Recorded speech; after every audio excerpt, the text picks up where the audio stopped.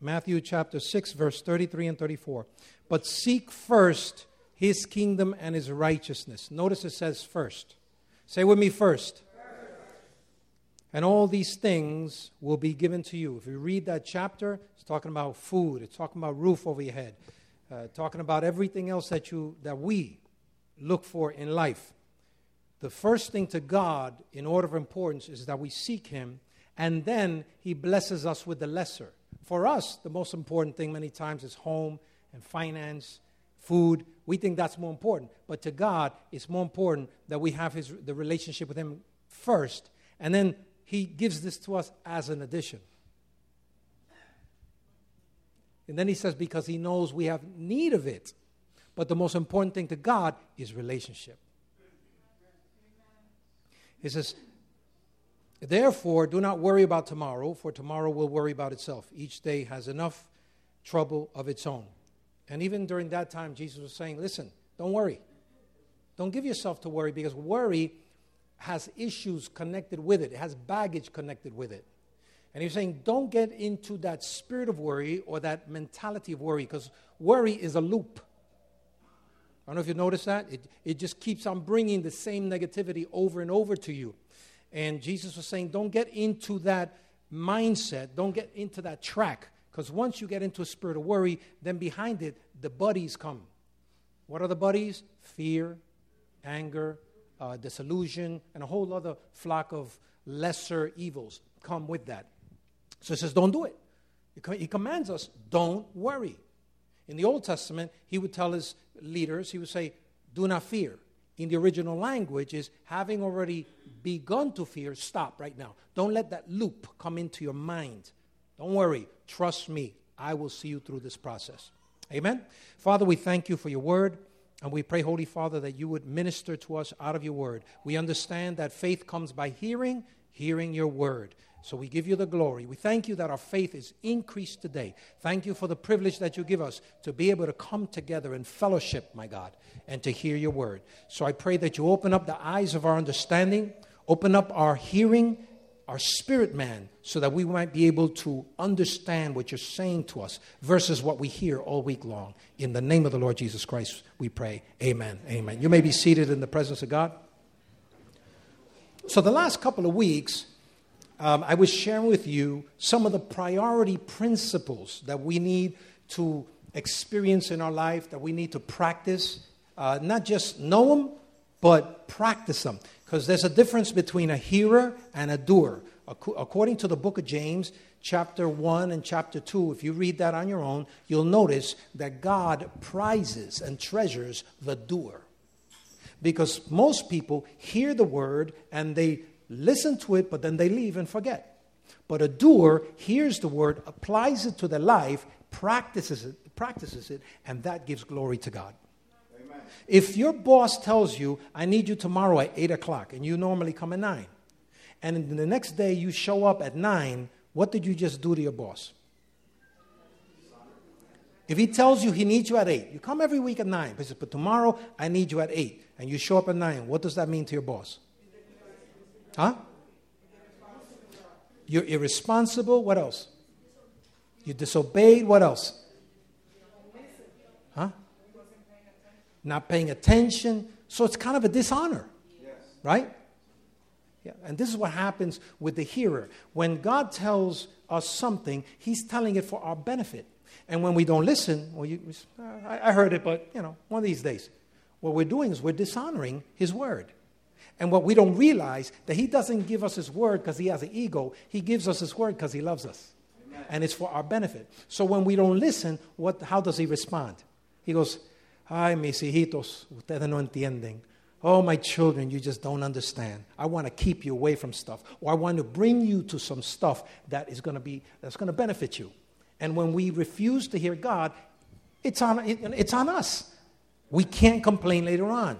So the Bible says that we need to seek first his kingdom. Now, when we talk about kingdom, it denotes that there's a king. It denotes that there's citizenry. It denotes that there are rules and regulations and laws. We do function in a kingdom, the kingdom of God. So when we understand the kingdom of God, we'll operate correctly, effectively in it, and we will prosper. When we don't care, we don't listen. How many of you have gotten a ticket any time in your life? Raise your hand. Sometimes I've received a ticket because I didn't know that there was a law in place. Most of the time, I've received a ticket not because I didn't know, but I chose to disobey. I chose to take a chance. I'm just going to park here just 1 second. I got to run into the store and come right back out. When I come out, where were you? I looked 360. You weren't around. I believe they have stealth technology. They're standing there all the time, but they just press a button and they disappear. They have ways to be able to hide. But the truth of the matter is we choose to disobey the law. So what happens? We pay. We have punitive measures instituted against us because we chose to disobey. But the Bible says if we seek first His kingdom, all these things will be given back to us or given to us. Praise God. In Revelation chapter 2, I shared this with you 2 weeks ago. It says, Jesus said, I love you. I love what you're doing, but I'm holding this against you. You have forsaken your first love. Remember from the height of which you have fallen, repent and do the things you did first. You see, so God is looking for that first. He always does. If you look throughout Scripture, you see how God always demanded something first. It was something He held back to Himself. Adam and Eve. He said, you can have anything in the garden, right? Right? He said, you can have anything you want in the garden, right? Huh? Except, there you go. Any but one thing I withhold to myself. That tree, you don't touch it. That's my tree. Right? What did Adam and Eve do? They go ahead and touch the tree. That's what we as human beings do. We don't listen. Don't touch that iron. You're going to get burned. That's the way it is. That's what we do. It's unfortunate, and then we have to pay a price. When Jericho was taken, God said, the land belongs to you, but give me Jericho. What was Jericho? The first city that they were stopping in. He always sought that first thing. And somebody did what? They touched Jericho. And they had to pay a huge penalty. And you see throughout Scripture, God has always demanded first. Not because He's an egotistical God. He's looking for our hearts. Because the bottom line, the Bible says He's the owner of everything. So He really doesn't need you to give Him anything. He owns it all. He's just seeing how you're going to operate with Him. Why? Because He is into relationship. And relationships are very precious. If you're going to be in my life, I want you to be faithful to me. Right? Really, that's what I want. That's the most. We can work through stuff, but I want you faithful. Anybody here? Any lady here? What? Anybody agree with me? Or, we're all right. You're just, having every, come on. I've been married 38 years, and my wife has been faithful. And I treasure that. Yeah. And she demands the same for me. That's right. I will see shorter days on this earth if I am not faithful. Just this morning, I was hearing in the news, there was this lady, she got upset because some relational issue with her husband. So she sort of burned his clothing. And the problem is that she burned too much of the clothing and the side of the house burned. So now she was arrested, I mean, some of you ladies, man, you could get some really, really angry. Yeah, literally. So she's in prison right now. I think they let her go, but she's going to have to go back and answer to that. But yeah, we want faithfulness. Well, guess what? God demands the same thing. He's faithful to us. And even when we're unfaithful, He still remains faithful. Because that's who He is. He's faithful. We read Ezekiel 44. The best of all first fruits of any kind, and every sacrifice of any kind, also your sacrifice shall be the priest's. In other words, you bring it to the temple, you bring it to the church, and you shall give it to the priest, the first of all your ground meal, to cause a blessing to rest on your house. See, notice, God was demanding a first fruit, something that was the best of these people. He said, because He wanted to get a blessing over to their house. So that's what people don't understand. When we put God first, it releases a blessing to rest on our house. See, you can't have God as an add-on. God doesn't shack up with anybody. He only marries. And this is what we need to understand about God. But if we do marry him, in other words, if we put him first in the throne room of our hearts, then what will happen is then he gets his stuff, the addition, the house, the food, the relationships, the prosperity. All of that is an add-on. It's like a 101 to God. It's not a priority to God. With God, it's relationship. Wow. And yet this generation, for all our technology, we don't have much relationship. How many times have I gone to a restaurant with my wife? I'm looking around. I mean, all the kids, they're on the phone. The parents are on the phone, and they barely talk to each other anymore. Right now, there are people becoming millionaires to create technology to stop the technology so that people can sit down and eat. Yeah, in a pepper shaker, there is a technology right now that if you turn it, flip it like that, it turns off all of the local internet and modems or the signal. And so what happens is people, what's going on? I can't. Come on, sit down and eat. Isn't that it? Yeah. So they're creating technology to get people back to the basic of relationship when the technology is supposed to help people become friends. What is it?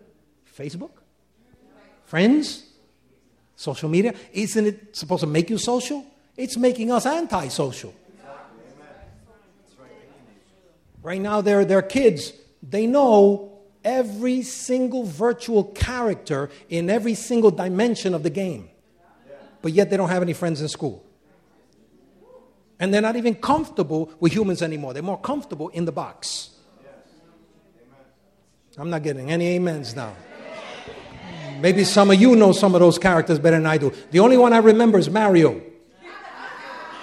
So you can tell I've been out of that one for a while. Mario and Atari. Wow. Pac-Man. Oh, yeah. Well, hey, Pac-Man and me, we were like this. In Proverbs 3:9, honor the Lord with all of your wealth, with the first fruits of your crop. Then your barns. Notice, when you honor God with the first of your heart, first of your mind, with all of your heart, your mind, your soul. Love him with all of your heart, your mind, your soul. Look what he does. He blesses your barns. They'll be filled to overflowing, and your vats will brim over with new wine. So the principles that we spoke about last couple of weeks is loving God with all of your heart, your soul, and your mind. Loving your neighbor as yourself. Then we spoke about loving, or rather giving God our best, not as an afterthought. Then we talked about, I think it was the week before last, we spoke about forgiving others as God in Christ has forgiven us. That's important because if you don't forgive those who trespass against you, God cannot forgive you your trespasses. You have to hear that message. If you weren't here that week, go to our website and you could actually listen to that message in your home. We're even on what do we call that again? iTunes? We're on iTunes. You can actually look up Calvary Christian Fellowship, and you could see us there. I thank the team, the AV team, and Brother Julio, all that team. Thank you so much, team. So our messages are there in case you want to hear them. And pray for love offering, a $9.99. Oh, yeah, I'm just joking. It's free. Whoever wants to hear it, it's free. It is absolutely free. And so, it's not free. It costs us because we pay for the website, but it's free for you. But we want our family to be able to hear these messages anytime they need to. So today's priority, I want to talk a couple of minutes about getting connected to life. That's another very important. It's not just having life. It's getting connected to life. Because if you look throughout life in itself, when you're going to do something of substance, something that has import, building a bridge or doing a road, it's not one person that does it. It's always a group of people connected together that releases a strength and a power that one individual doesn't have. If you look, no astronaut is sent in space without support. There's always support. Support not only in the vehicle that he's in, but also support from NASA. He always has somebody with him. See, so there is life in ministry. There is life in relationship. In all relationship, there is life. Of course, if the relationship is off, if there's something wrong in the relationship. But in a healthy relationship, there is life. Deep sea divers, do they go alone? No, they always have somebody, a top side, making sure that they get the air that they need, making sure that everything's healthy, the pressures are adequate, and, whatever they need, top side will help them. What about a brain surgeon? Does a brain surgeon operate on his own? He has a team. No soldier is sent to battle alone. He always has a team of guys. And God never intends us to go through life on our own either. So we need the body. See, like right now, I'm not the whole body. I might just be a finger. I might be a toe. I might be a toenail. I don't care. I'm functioning in the body, and I have some importance in the body. Amen. Right? What do you want to be if you're part of the body? What would you prefer to be?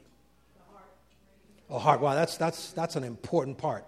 Without the heart, you just don't live. Actually, you could live without a heart today, because if you could get a fake heart.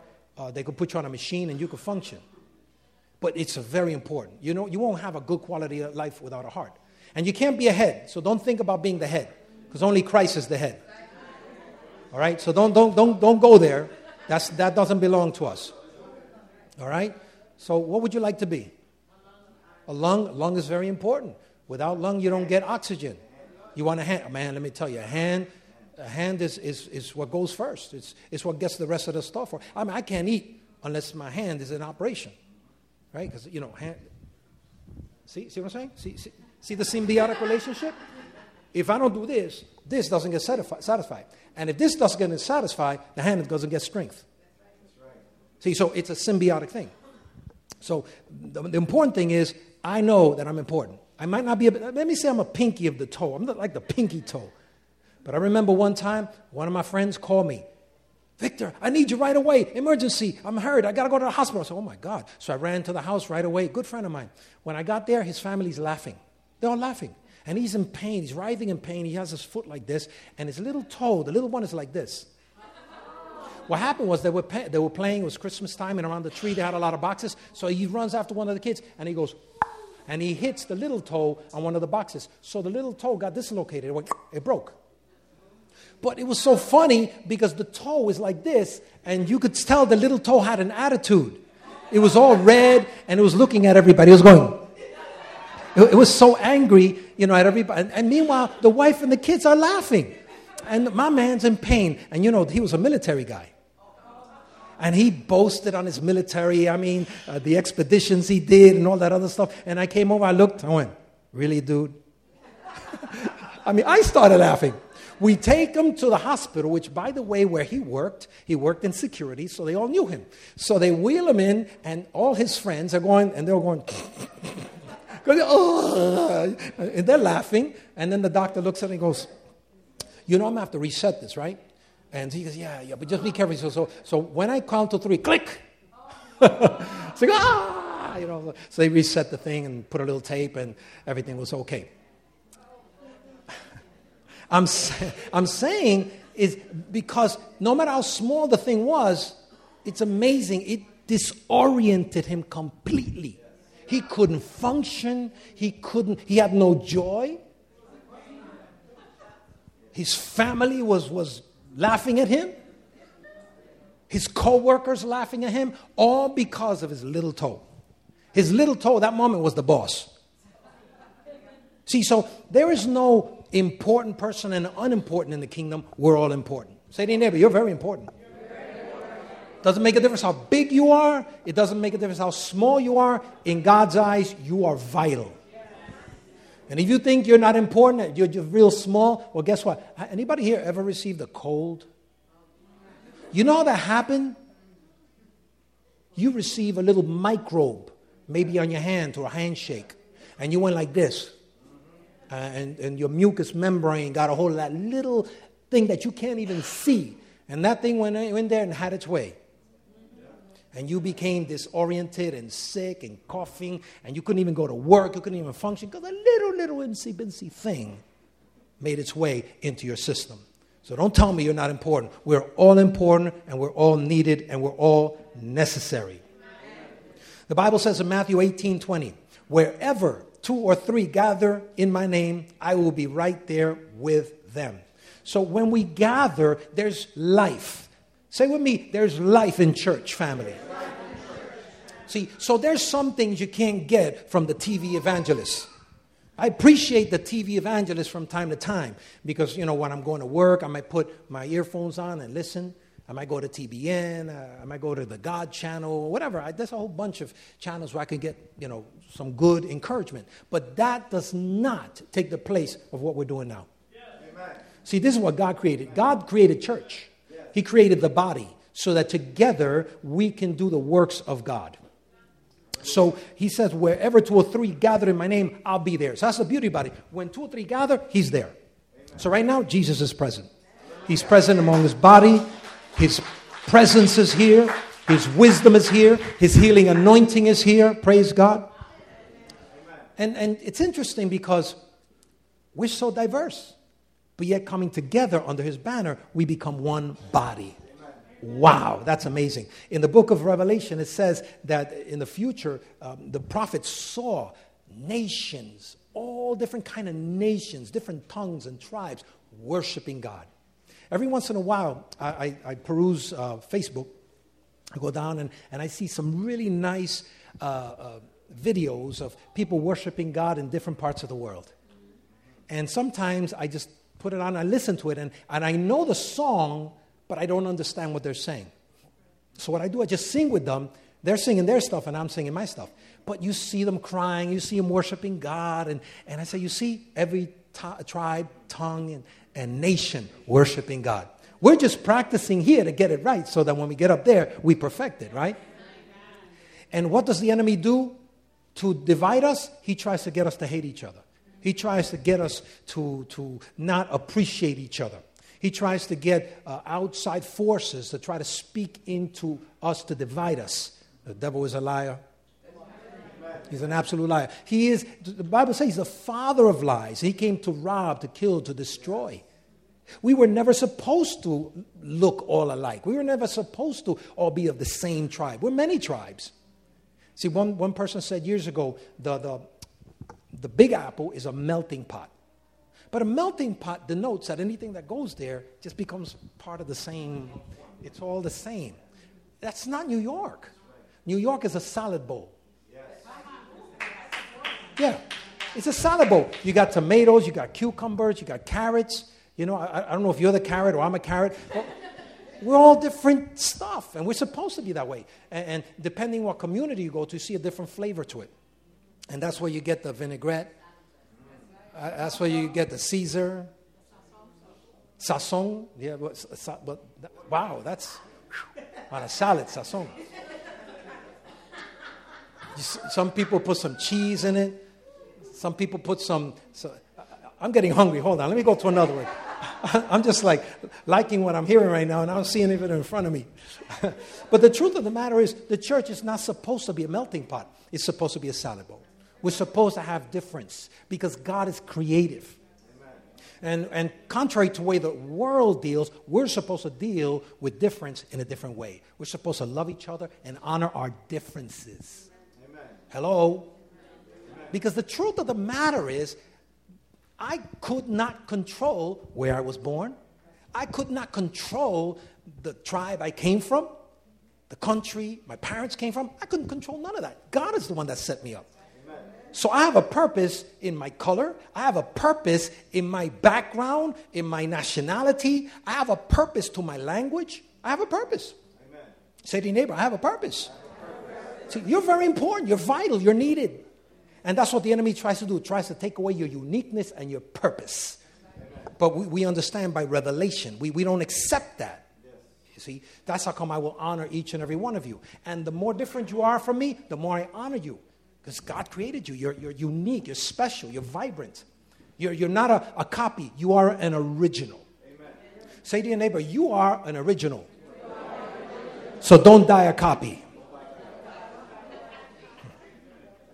Praise God. In 1 Timothy chapter 3, verse 13, Paul said this, I'm writing these instructions so that you know how to live in the family of God, the family that is the church. In Acts 5:42, the first church, the Bible says they would meet day after day in the temple courts and from house to house. So we don't have this right yet. Because although we, from time to time, will come to the temple, we never meet from house to house anymore. We've got to get back to that. We need to honor each other to the degree that we pray for each other, not just here, but we pray for each other in our homes, in our businesses, that we care for each other enough to make sure that everything's okay. And we also have the culture backwards in churches, local churches, because people think that the pastor is supposed to do all the visitation. The pastor is supposed to do all the counseling, all the praying, all the marrying, all the burying. He's supposed to drive the bus. He's supposed to do Sunday school.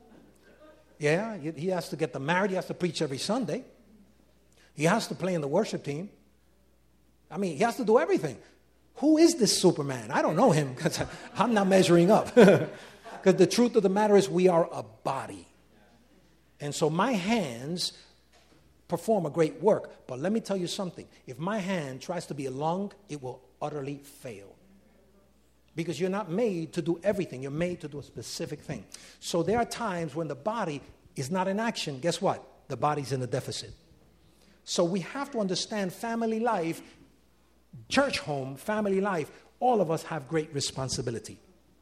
What does a local church do? Well, Acts 2:42. Let me give you 5 areas. 5 areas. 5 areas that we need to be healthy. Number 1, we study God's word together. The Bible says they committed themselves to learning the teachings of the apostles. We study God's word together. And next week, we're starting an incredible series. So you need to come out next Sunday and for the next 7 to 8 weeks. Because we're going to talk about transformation, full life transformation. Next week, we're starting with spiritual transformation. And we're going to enter into a process where not only do you hear a message on Sunday, but we also give you daily devotionals. And then we'll also have that opportunity when we read our devotionals. We'll be able to write some stuff that God has applied to us personally. And then also I'm going to ask some of you to come up and share what God spoke to you in your devotionals throughout the week. So get ready because we're going to give you a lot of information next week. We're going to give you devotionals like for Monday, Tuesday, Wednesday, Thursday, Friday, Saturday, and Sunday for the whole 7 weeks. All right, so we're going to be very busy as a congregation. Amen. All right, so we study God's word. Who sees more detail in an accident? 1 person or 6 people? Of course, the more people are there, the more. Same thing in the body. There are many perspectives. You have a perspective that I don't have. Right now I'm preaching, and right now God gave you something else. So, oh yeah, that's right. That's why God says this. Oh, in my experience, you see. So we are rich in resource, rich in ideas in the church. Second thing, we practice learning how to love. Because let me tell you, sometimes it's hard to love people. Some of you will get that by Wednesday. Sometimes it's hard to love people. Because many times people are selfish. Many times people don't see your point of view. I mean, you could share your point of view every day till Sunday, and they still won't get it. And meanwhile, you know it's good for them, right? Or sometimes people get angry at you for the slightest things. Have you noticed that we get offended? When I'm preaching, man, don't be sneezing, all right? Gesundheit. That was a healthy one. He did that with all of his heart, his body. He said, you do unto the Lord, you know? So he's doing that with all of his heart, mind, and soul, and body. So, you know, we have to be very careful because if we're not careful, what happens is we learn to love and we learn by practice. And it's hard to love people because we get offended. I don't know if you realized, aren't people getting offended very easily today? People getting offended by anything. I got offended. I saw that sign. I got offended because you believe in this. Get over it. But the problem is that we want to bend over as a nation so much that our back is going to break. Because the truth of the matter is we're going to get offended. So we have to learn, mature, and take things for what they are. Okay, this, I can't do anything about it, so we keep on living. Others, you have to bring change. So, but let's measure what we need to have change. We're not going to change everything. Because if you're going to change it, who are you going to change it to? Somebody else is going to get offended that you changed it. So you'll always have offense. You understand my point? But the point I'm making is hard to love people. So we have to love people with the love of God. What's the love of God? Agape. You know what agape is? Loving people even when they don't deserve it.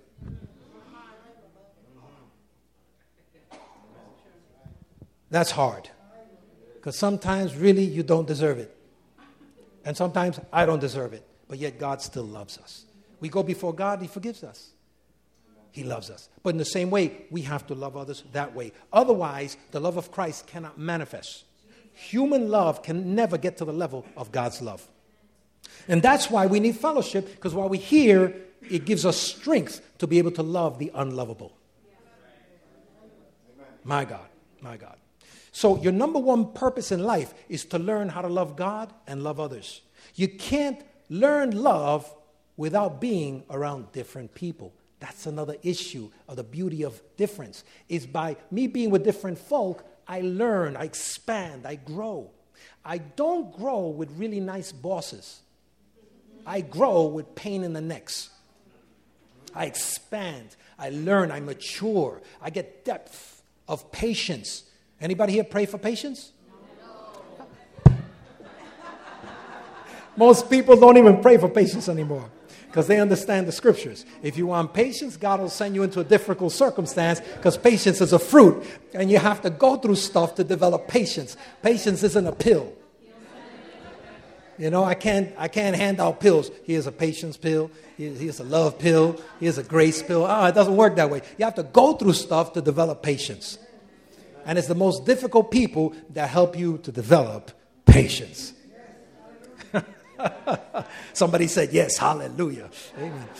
You can't love without being around different people. Practicing love is called fellowship. This is love. This is fellowship. It's love. They joined with other believers in fellowship. So when we're together, we're eating together, we're praying together, that's where love is practiced. They were like family to each other, the CEV says. In many ways, our spiritual family can be closer than our natural family. I get along with you with some of my own family. Some of my own family, I'll go to the meetings, to these gatherings, and I go, oh, they're here. All right. Praise God. This is an opportunity for my patience to grow. This is an opportunity for me to practice agape, because God knows they don't deserve. Oh, you know what I'm talking about. Many times we spend more time with our spiritual family, and we get along more with our spiritual family than with our own natural family many times. So it says they committed themselves to life together. The Message Bible says this. So love isn't really a feeling. Love is a commitment. It's a choice. Because let me tell you, the honeymoon finishes real quick. For those of you that got married, you thought that it was going to be like that forever? Watching too much Hollywood. Watching too much Cinderella. The truth of the matter is marriage is hard. Relationships are difficult. And after a while, you realize love is a decision. It's a commitment. I know what I'm talking about. I'm married 38 years. It's a commitment. Oh, no, listen. Once you know it's a commitment, then for you it's automatic. You don't discuss it anymore. Should I? No, I'm committed. I said I do. I said in the good and the bad and the ugly. I said something like that. I remember. So 38 years later, we're still practicing that. When it's good, amen. When it's bad and ugly, you sort of like tie a bow around yourself and hang in there, for dear life. No, it's not that bad. But the truth of the matter, yeah, sometimes it is. Well, anyway.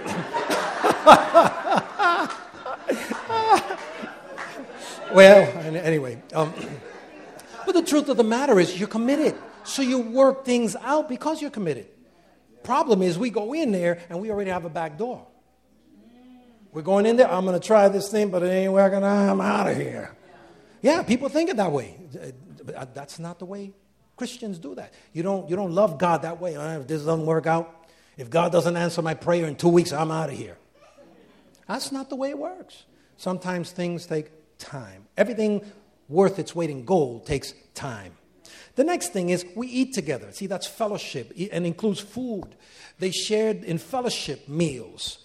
They broke bread together. And interestingly enough, because Jesus often taught while walking or eating. Many times he was eating and teaching. Some of the most memorable moments are in the kitchen table or in the dining table, in the living room, watching a football game and eating nachos. And you know, there's some mentoring moments there. Talk about that. The Super Bowl is coming up, so that might be a nice memorable moment right there. They ate meals, the Bible says, together in their homes, eating with great joy and generosity. Wow. Praise God. So I expect some of you to be generous with me in the coming weeks and months. Number 4, we pray for each other, the Bible says. They spend time praying together. There is additional power in group prayer. My private prayer is powerful, but when I come together with a body, there's a power that's released that I don't have when I'm alone. So we need group prayer together.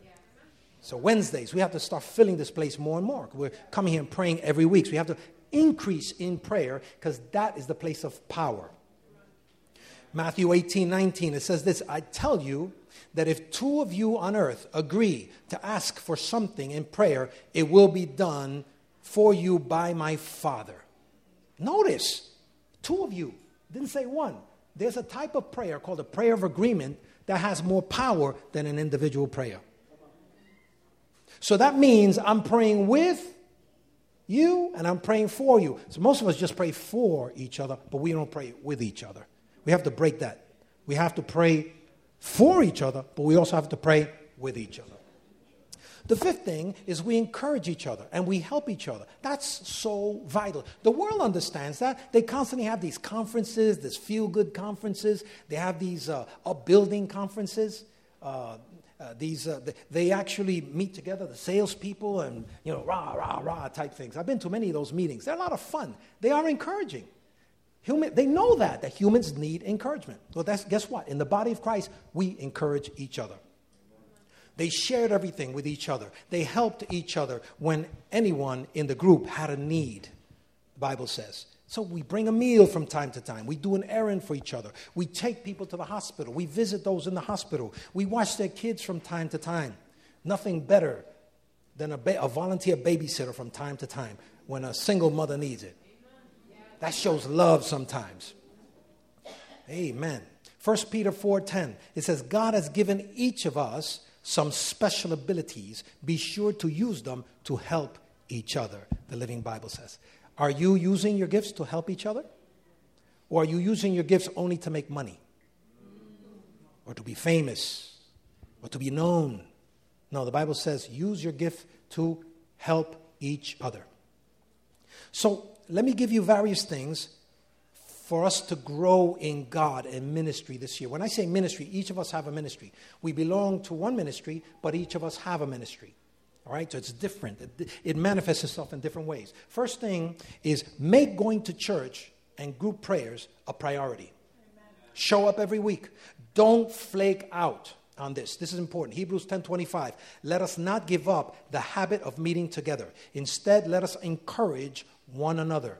And that requires consistency and frequency. So it's a discipline. Make no mistake. Going to church is consistency, but it's also a responsibility and it's a habit. But it's a habit based on revelation, based on love. And you'll notice after a while, nobody messes with your Sundays. You'll do everything all week long, but come Sunday, you're there. You're active. And then not only that, now you get active in some ministry in the church and you're helping others and you're giving your gift to others. You're doing what God says for you to do. Now you're being useful. Now you're not just a hearer, you're being a doer. Second thing, share my life and ministry with humility. In other words, there's no big people here. In this ministry, I'm not a superstar.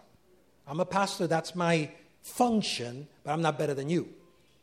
So I share my ministry with humility. I don't think I'm big and bad. I'm not, the best thing since sliced bread. I'm just being obedient. All right? You're going to notice throughout the world, you see in every nation, there are some that people idolize. It should never be the case. We don't idolize people. We worship God. Now, we can respect people. We have great admiration. There are ministers that I really admire and that I love being with. I have some ministers, friends here in the city that are well known around the world. You know, one of the bishops in our fellowship just was hanging out with some politicians, with Dr. Carson, with Donald Trump and others. He's hearing their stuff. He brings it back to us. We had a board meeting this past Wednesday, and I was listening to some of the viewpoints of some of the politicians so I could know how to make my vote. See? So we have influence. This ministry has a lot of influence. And I have people right now that travel the world, and I have access to that at any given time. But the bottom line is, it's not that we're big and bad. We have different responsibilities. Some responsibilities are local. Some responsibilities are regional. Some responsibilities are international and national. But it's not that they're better. Is Billy Graham better than you? Huh? Is he better than you? He's not. He has a different function. T.D. Jakes, is he better than you? He has a different function. But he's not better. Oh, he's doing a lot more. Never, ever compare yourself to anybody. Please. Compare yourself to the picture God has given you for your life. You know if you're doing what God called you to do. Maybe T.D. Jakes might have, I don't know, 100,000 people saved in his church every year. And in this church, we'll have 50 people, 100 people, 150 people saved every year. Who's better? No, God looks at our church and the way he created us, and he sees you're being faithful, and the other one saved 100,000, he's being faithful. Why? Because that's how God formed us and created us. So you never compare yourself with another ministry, with another individual. You're different, you're unique. Say to your neighbor, I'm unique. See, you can't compare yourself to anybody. Praise God. So share your life and ministry with humility. Romans 12:16. Don't try to act important, but enjoy the company of ordinary people, and don't think you know it all. Because we don't. Humility means being teachable. You can learn from anyone. Proverbs 15:4 says this: intelligent people want to learn, but stupid people are satisfied with ignorance.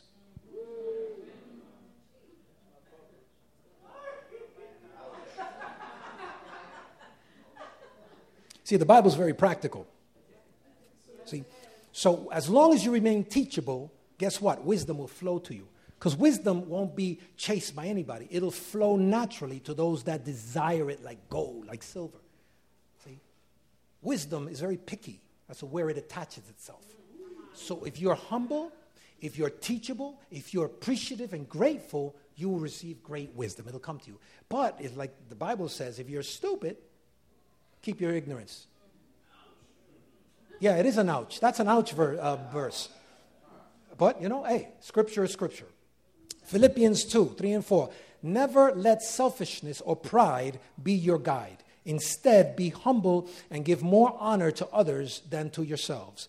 Do not be interested only in your own life, but be interested in the lives of others. Wow. That one verse shares it all. Don't let selfishness or pride be your guide. The other thing is we need to respect other people's ideas with courtesy. A small group will teach you better many times than large groups. And guess what? Somebody could teach you to be a better listener. My wife, she has a lot of wisdom. And if you know her, sometimes she'll share the wisdom punto y coma. You know what I mean? Like, this is it. This is the way it is. And before, I came from a home where dad was the boss. My dad was very macho. He was one of those machista Hispanic guys, right? So I learned that early on. When I got married, I'm the man. That's it. But she came from a family where her mother was the matriarch and she was in charge. So in the beginning, we headbutted a lot, right? And I would get angry. I didn't want to hear what she had to say. But after a while, after a lot of arguments, I realized, man, she made sense. I mean, I didn't want to admit it to her because I didn't want to, to say I was wrong. Because I'm the man. Man don't never admit they're wrong. No way. I don't care what you... But, I had to learn after a while. She says, my wife has wisdom. So today, we talk about things. And sometimes she says stuff that just blows me away. I said, whoa, that was incredible. So I've learned, and this is for you guys, by the way. We are not natural listeners many times. So what happens, we have to learn how to sometimes just listen. Because ladies, they need to express themselves. And ladies need for you to give them attention. So your lady can't be talking, you be on the phone. Or you be on the football game and you're not even giving out, they want your eyes. Okay, none of the guys are. So, no, I'm just, it's a point. I have to share it. So what happens is when we learn to be good listeners, wisdom will flow our way. And in relationships, wisdom flows both ways. But we have to learn how to be good listeners. And in church, we also learn that ability to be able to listen, to be able to submit to one another. Some people come to church and as soon as they see structure, they want to run away. No, I'm not going to submit to anybody. I'm not going to submit to nothing. But it's in the submission that you learn. That's where you mature. That's where you go strong. That's where you advance. Because you first advance here before you advance out there. Amen, Pastor Vic. That's good preaching. Amen. All right. Sometimes I have to affirm myself because, you're not doing a good job sometimes. And lastly, Proverbs 18:2. Fools have no interest in understanding. They only want to air their own opinions. So when you see somebody that only wants to talk and talk and talk and never wants to hear anything, tell them, by the way, when you get home, open up the Word of God to Proverbs 18:2. You don't want to insult them right then and there, but the Bible will give them some wisdom.